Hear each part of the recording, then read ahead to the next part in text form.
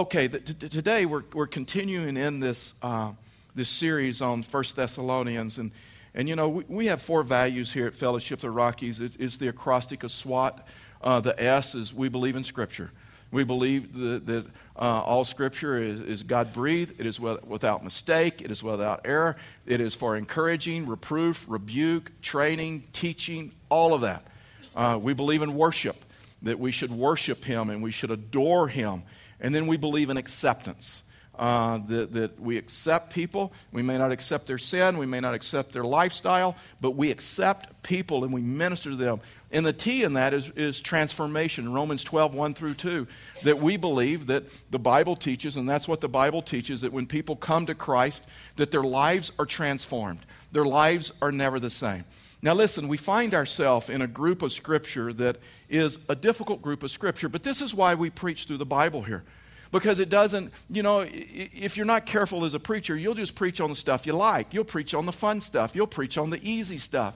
But when you and I are willing, with integrity, to walk through verse by verse through a group of Scriptures, that it forces us to deal with those Scriptures that make us a little uncomfortable. Now listen, today, these Scriptures are probably going to make you uncomfortable, just like the other two services. There may be a little bit of tension in the room, but that's a good thing. And you know what?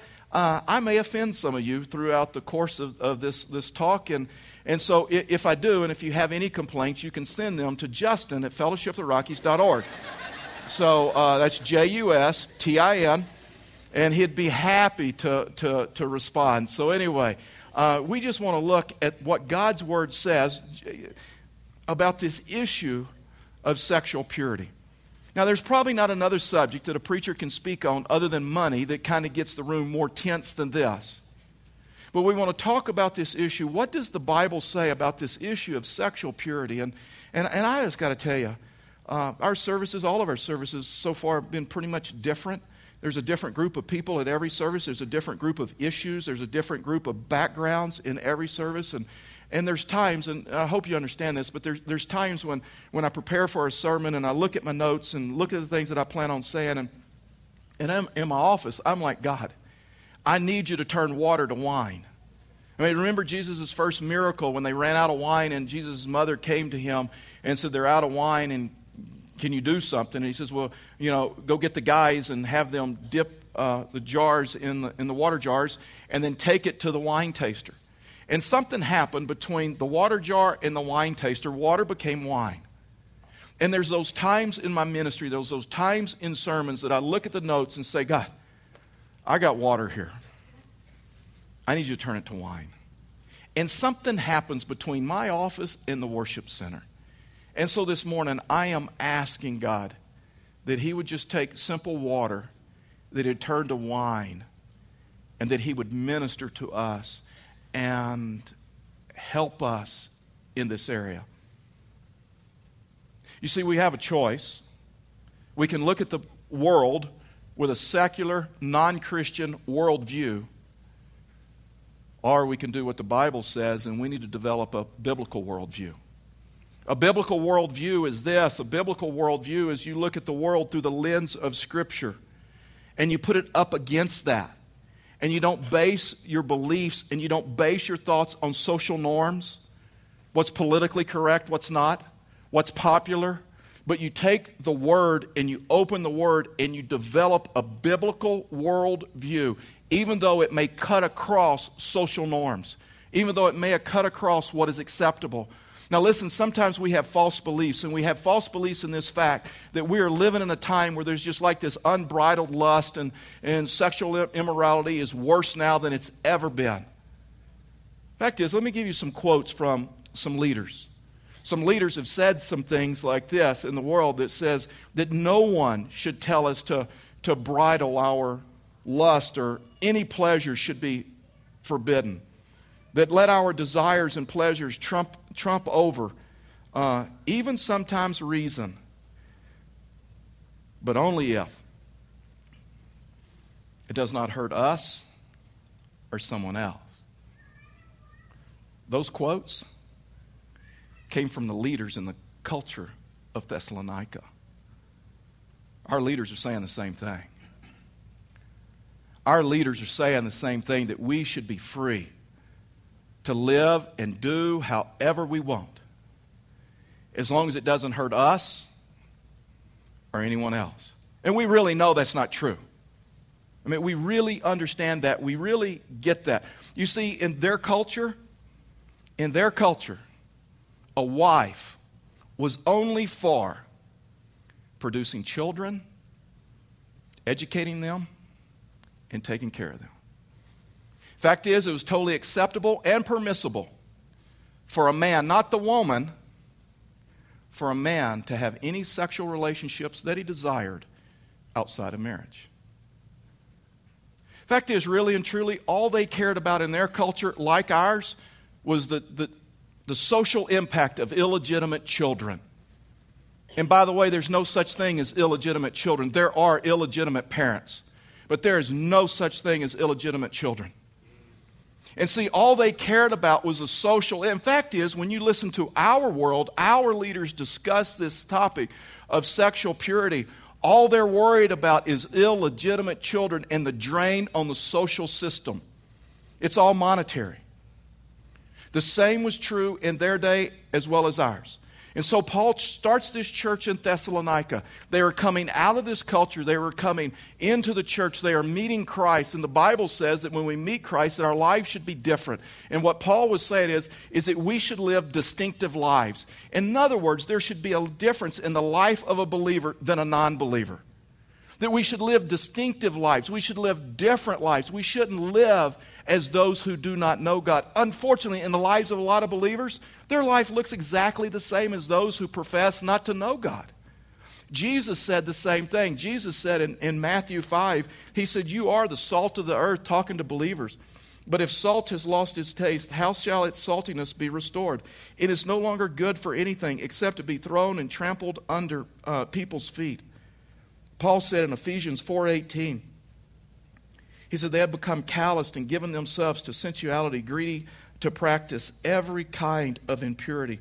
You see, it should not shock us that people who do not know God about their choices or about our lifestyle.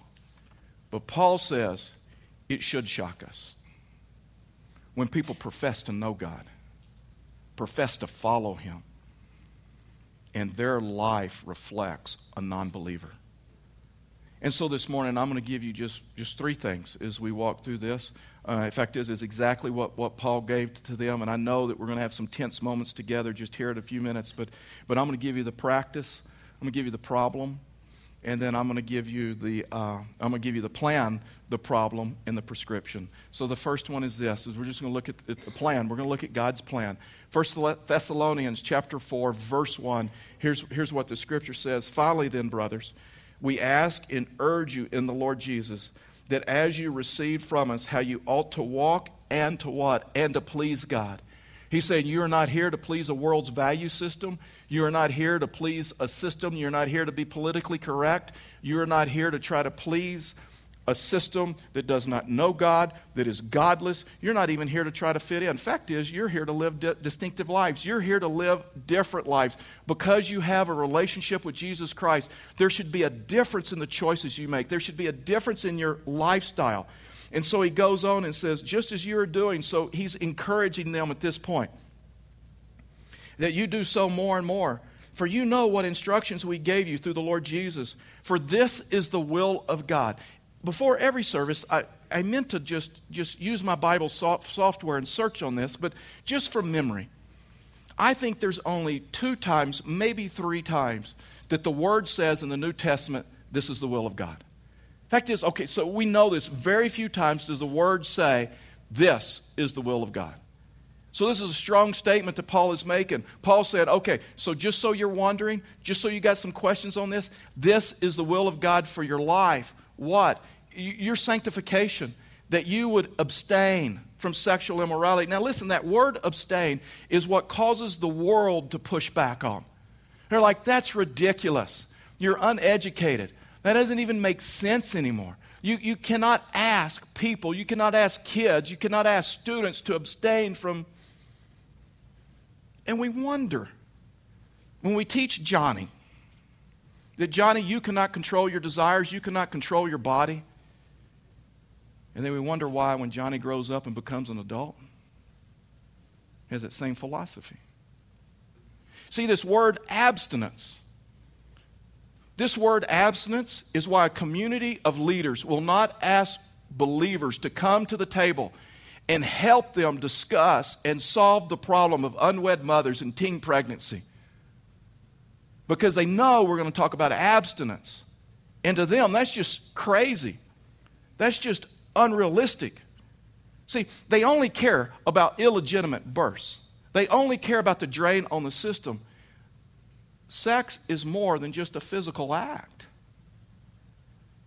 It's an emotional as well. That's why some people carry huge emotional scars in this area. So Paul says this is your sanctification, which means to be set apart to be distinctive, set apart to be different, set apart for a person, that God created us different than animals, that we have control over our lives, we have control over our bodies. And he goes on, verse 4, that each one of you know how to what? To control his own body. Now listen, in the Greek, that word control is very, very important. It's a word, it's where we get the English word proficient. What this means is that like in classical Greek or common everyday Greek in their time, when you study it, it kind of helps give some meaning to the biblical word. And so they would use this word in their day. They would talk about a musician that was proficient in his or her craft. They would use it professionally. They may talk about a doctor. They may talk about an accountant. They may talk about a plumber or a carpenter, a school teacher, and say that person is proficient. They are excellent. They are good at what they do. And so Paul's using this word here. It says that each one of you know how to control his body in holiness and in honor, not in the passion of lust like the Gentiles who do not know God. He said your lifestyle in the area of sex, in the area of choices that you make with purity, your lifestyle should look totally, if you want God's blessing. See, any area of your life that you want God's blessing, you line your life up with Him, and He will bless you. He is not here to rain on your parade. He is not here to make life difficult for you. He is here to love you and to protect you and to support you and to encourage you so you don't have a life of broken relationships or great pain in your life. And he said you're supposed to be distinctive. See, we live in a time, whether it's politicians, whether it's sports stars, whether it's Hollywood actors, that they're bragging about their conquest. They're bragging about the number. And you know what? And we have a world that cheers that on. We have a world that looks up to that. And what Paul is saying, as believers, if you want to look distinctive, if you want to look different, it's in this area of your life. And see, the world system says no one should limit how I want to live. But Paul said, for this is the will of God. This is the will of God for your life. And here's what's so interesting about it. He's given a command. Oh, and he's given a command from God. Verse 8, watch this, is so fascinating. So now we know there are some people in their culture pushing back on this. Now we know there are some people within the church that have come into the church, and you know what? They're pushing back on this as well. Verse 8, therefore, whoever disregards this, whoever ignores this, whoever laughs at this, whoever says that's unreasonable, whoever does that, disregards not man, disregards not me, but God, who gave the Holy Spirit to you. In other words, the non-believer, the person without Christ, they don't have the Holy Spirit in them, so there's no way they can control some of their desires. They don't have the power. The only way we can as believers is through the power of the Holy Spirit. That's what Paul is saying. You disregard this, you're not disregarding man.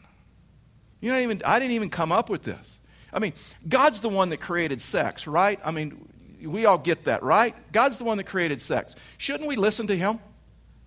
Shouldn't we look at Him like maybe He knows what He's talking about? Since He's the one that kind of came up with the whole deal? And because also we could look around and we can see the pain, We can see the hurt. We may be carrying some ourselves when this has been broken.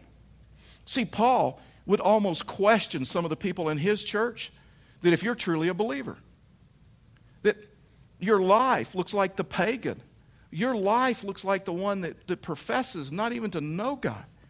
I mean, because Scripture teaches that, man, the believer, there's like this transformation that happens, and their life changes, and we'll talk about that. But so there's the plan, there's God's plan. There's the problem.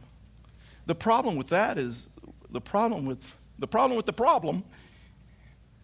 is they were disregarding it. There were some people pushing back. There were some people saying that's crazy. There were some people that say that's just totally unreasonable. Joseph. Remember in the story of Joseph with Potiphar's wife, and Joseph had a purity test, and oh, by the way, I believe we all have a purity test. And I believe we have purity tests that sometimes are ongoing. And remember, Potiphar's wife just about threw herself at him. And here's the interesting thing. God blessed Joseph's life greatly when he passed that test. See, we have people that say it's just totally unreasonable to tell children. I mean, we don't mind telling kids you can say no to drugs, and you can say no to drinking, and you can say no to some of those things, and you can say no to murder. But in the area of sex, let us just help you, teach you, so there's just no real consequences, which we know is unreasonable. There's a man, he was a Bible study teacher for some high school students, and so he had some high school boys over at the house, and so they're walking through some scripture, and so they were talking about this issue of sexual purity. And so this boy smarted off, like some high school students do, and he smarted off to the teacher, and he says, "Dude, you don't know my girlfriend. When I'm with her, I can't control myself." The teacher said, "Well, let me ask you a question. Let's say you're at her home alone. You guys are alone. And all of a sudden you hear a car pull up, you hear a car door slam, and you realize it's her dad. Could you stop?"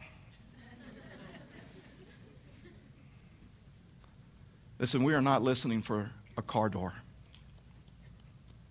We are not listening to who gets offended, who gets hurt. We are to listen to the very voice of God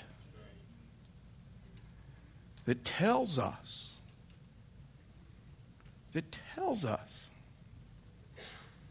that if you will walk in your dating life with purity, I'll bless that relationship. You'll walk in purity in a marriage, I'll bless it.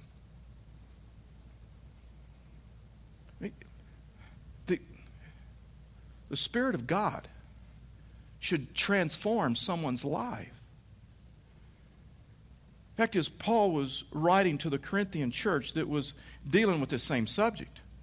And so he spoke into their congregation. And so watch this in 1 Corinthians 6, verse 11.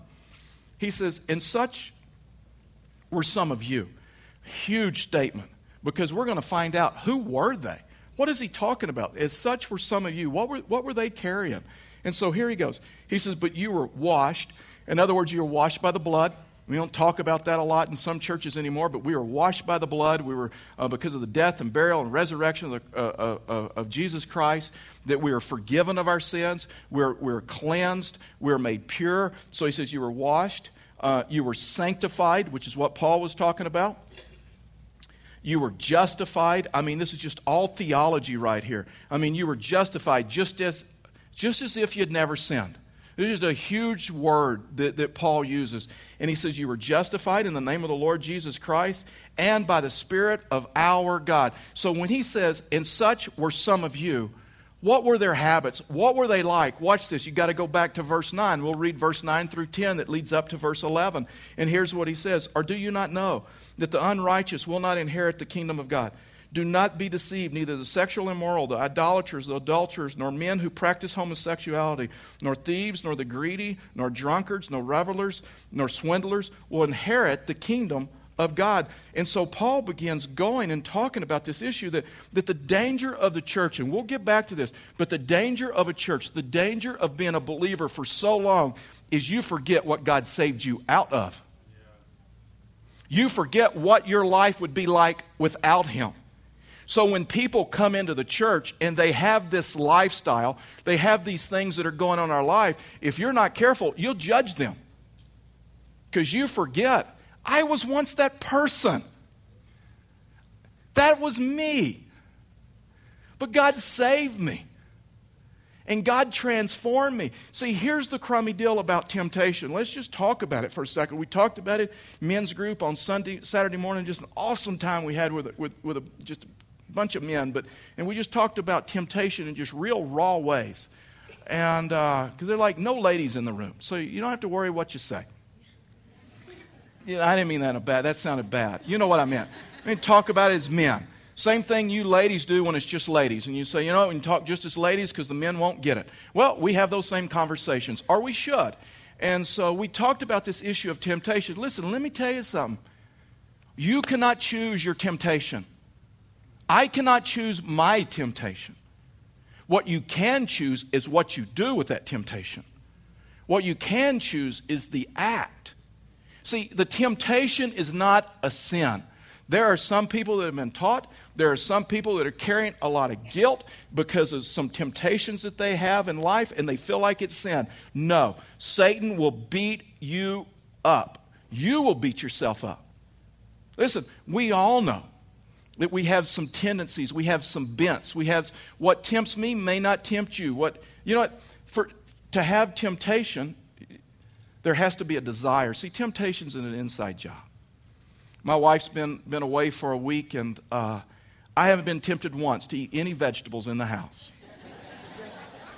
None. No rice cakes, no vegetables. I mean, real men cook over open flame. That's all I've been doing. I mean, I may be in the 3 and 4 different meat groups for one meal. Pork and ribs and brisket and chicken and steak and just sitting there just laughing. And you know what? My wife isn't tempted by meat. She's really, different. So for there to be a temptation, there has to be a desire. See, what the Bible says, we cannot control our temptations. But with the power of the Holy Spirit, the gospel. You want to know what we believe is a gospel? Casey Anthony got out last night. I read it when I went home from church. You want to know what we believe about the gospel? How would we treat her if she worshiped with us this morning? Would we love her?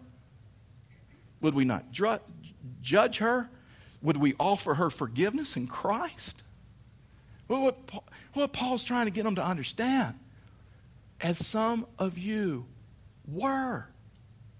See, temptation not a sin. It's what we do with it. And Paul Harvey, many years back, told this story about it. It's just one of those that I'll never forget. He told this story about a stewardess, and she was nice looking, and she was on a flight, and she had 2 men, one at the front of the plane, one at the back of the plane, that were like hitting on her the whole trip. And so finally the guy at the front of the plane got pretty much in her face, got aggressive, and took out his business card, put his address, because the plane she was going to lay over. He had found that out through some conversation. And so he took out his business card, put the address to his apartment on the business card, and says, boy, I'd love to see you tonight. As soon as you get done here, here's my address. Why don't you come over? To which she immediately went back to the back of the plane, to the guy that had been hitting on her, and said, here, don't be late.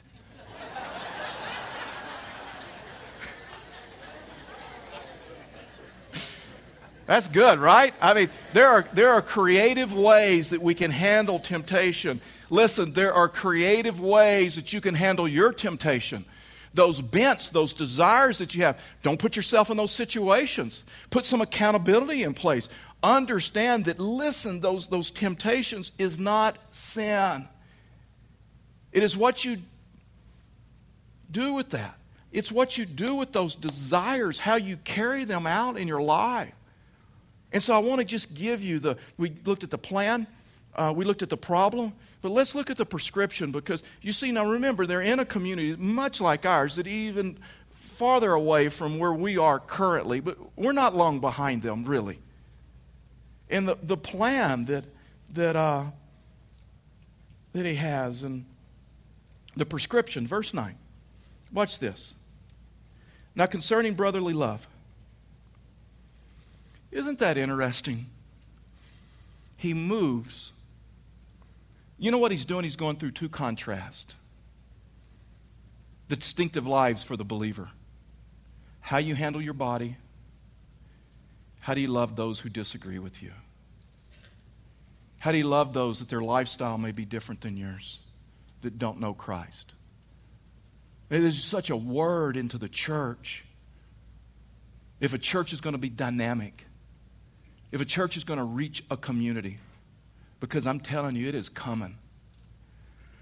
And so he says, now concerning brotherly love, you have no need for anyone to write to you, for you yourselves have been taught by God to love one another. See, I don't think anyone believes God loves them because they're constantly told over and over that God loves you. I think people learn that God loves them because they've been shown God's love by a believer. A person that loves you will stand in between you and the cliff, speaking truth in love, saying, don't go over the cliff. Don't go outside of the boundaries that God has placed. It will not end well. It will not end well. Don't do it. A person that loves you will stand in. This is what Paul is doing for the. You know what? Really and true, that's what I'm doing for you this morning. I'm trying to stand in between you and the cliff. Say, don't do it. Honor your life. See, there's this contrast that Paul is bringing up. The way we handle our choices, the way we handle our body, and the way that we love others. Because we know when we start talking about sexual purity, man, it's full on with the world. They say some hateful things about Christians, but listen, let me tell you something. Whether it's a militant group, or whether it's a group of people, or whether it's just a world system, the Bible tells us this. We don't overcome evil with evil. We overcome evil with good. It doesn't give us the right to speak hate. It doesn't give us the right to judge them. It doesn't give us the right to attack them. And Jesus said this in John 15. If the world hates you, know it has hated me before it hated you. If you were of the world would love you as its own. But because you are not of the world, he said, you're not in the world, so there's a contrast. But I chose you out of the world, therefore the world hates you. There's a growing number of people, and we know this, right, in our society. They hate Christians. They laugh at Christians. They make fun of our value systems. They make fun of abstinence. They make fun of sexual purity. Fact is, if you're a politician and you're a believer and you say you're born again, it opens you up to all kinds of problems. See, the world doesn't know love. See, the world is hypocritical in their love. They talk about tolerance. Tolerance is this. As long as you agree with the world system, we can be friends. It's not tolerance. Not tolerance. See, I believe, and we're just going to get really, really personal, like we haven't already. See, I believe with where we're headed as a society, same-sex marriage in New York, marriage is no longer society between a man and a woman. It really can be anything you want now. Whether you believe the political analyst or not, it's not long for the day in Colorado when there'll be same-sex marriage. I believe, and just hear me all the way through, I believe that the church has missed it.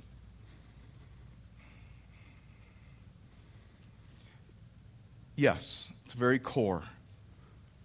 homosexuality is a choice. Okay? I mean, both sides really agree on that. That's why they call it sexual preference. So at the core, we all agree. It's a choice. It's a choice that someone makes. But Christians have to be men and women of integrity that understand, yes, it's a choice, but for some, there is a bent. For some, there is a war raging inside of them with same-sex attraction. Now, God did not create them that way. I'm not even telling you that. But we know this, right? That people have bents. You cannot choose your temptation. I mean, and here's the crazy deal. For the church to reach this community, we got to quit speaking hate. We got to quit making jokes. We got to quit laughing at them. And we got to quit attacking them. The church should be the place that regardless of your issue, that you can walk in and with the gospel you can find freedom in Christ, regardless of the issue. It's what Paul was saying in Corinthians. Some of you were this.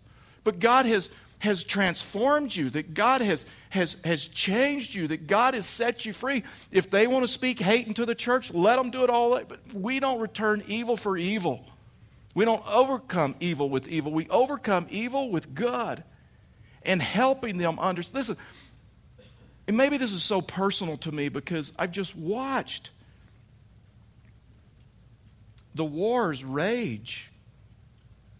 And I had a man when I was in Houston, Texas in the 80s and in our church and been in our church for so long and wife and 3 kids. I knew his wife, I knew his kids, and just a beautiful family. And one day his wife came to church alone, and she's emotional and she's crying, and then it comes out that her husband left her for another man. And I'm like, to him, why didn't you say anything? He said, how could I? In the church. How could I? You see, the church is good with people walking in the doors with a bent towards alcoholism. And we'll get you an AA, and we'll help you with the gospel, and it may be a lifelong struggle, but we'll teach you how to have power in that life. And we're good with a person that struggles with lust, and we're good with a person that struggles with porn, and we're good that. But then we move over into that area. See, the church is going to be a dynamic church in the coming days. It's going to be a group of people that have learned how to minister to those regardless of their baggage, regardless of what they're carrying. See, there's reasons that the world gets so angry is because they don't like light shined on their darkness. They don't like to be exposed. John 3:19 says, and this is the judgment, the light that has come into the world, and people love the darkness rather than the light because their works were evil. Sometimes the church, when the church becomes judgmental and mean-spirited, may deserve some of the criticism that they get. Donald Barnhouse just did a work on Gandhi's life and found that Gandhi, early in his life, went to a church to explore the claims of Jesus Christ. And some usher greeter that I'm sure was poorly trained, but met him at the front steps, used a racial slur, and said, "You're not welcomed here." And Gandhi rejected claims of Christ. That's why the A in SWAT, our values, is so important to me. Acceptance. Galatians 3:20 says this, says, in Christ there is no Jew nor Greek. Listen, what he's talking about is, he's talking about racism. He's talking about that in Christ, it doesn't matter the color of your skin, it doesn't matter your last name, it doesn't matter. In Christ, yes, we totally get it. In society, it does matter. In society, we're not as far along as we think we are. In society, it does matter. But in the church, there is neither Jew nor Greek. In the church, it doesn't matter the color of your skin. It doesn't matter the name, your last name. And then he says, and in Christ, there is neither slave nor free. You see, slave and free, in their culture, you were either born slave, you were born a free person. And there's nothing you could ever do to change that. And so what he's saying, in Christ, it doesn't matter where you're from. It doesn't matter whether you're born on the good side of the tracks or the bad side of the tracks. It doesn't matter who your mama was. It doesn't matter who your daddy was. It doesn't matter where you're from. That in Christ, there is none of that. There is no place for that. That there is total acceptance in Christ. That we are brothers and sisters in Christ. And a church that is accepting. Listen, you don't have to accept someone's sin, and you don't have to accept their lifestyle. But we are called to minister to them and give them hope and speak the truth in love. And Paul said in verse 10, he said, for that indeed is what you are doing to all the brothers throughout Macedonia. But we urge you, brothers, to do this more and more. So he's talking about loving them. He's talking about evangelism. And to aspire to live quietly and to mind your own affairs and to work with your hands as we instructed you, so that you may walk properly before outsiders and be dependent on no one. You know what he's talking about? He's talking about in just a few minutes, you're going to go out of here as missionaries. And you're going to go work a job, you're going to be in a community, you're going to be in a home, and you're an ambassador of Christ. How are you going to handle that person? You're going to judge them? You're going to offer them freedom in Christ?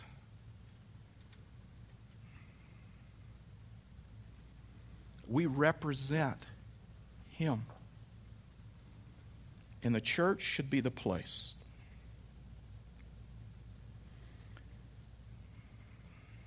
that people can come. This is my struggles. This is what I'm dealing with. Without any guilt, without any judgment. And we teach them the gospel. And how they can overcome that in their life and live a life of freedom and live a life of acceptance and live a life of blessing of God on their life. This morning, you know, I know this is a heavy message, but I think it's much needed. Some of you,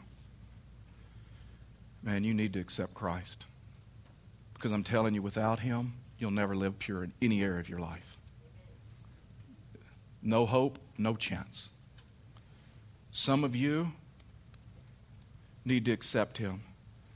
Some of you have gone from one broken relationship to the others, and you have the scars of a sexual past because it's not just physical. It becomes part of you. And you need freedom.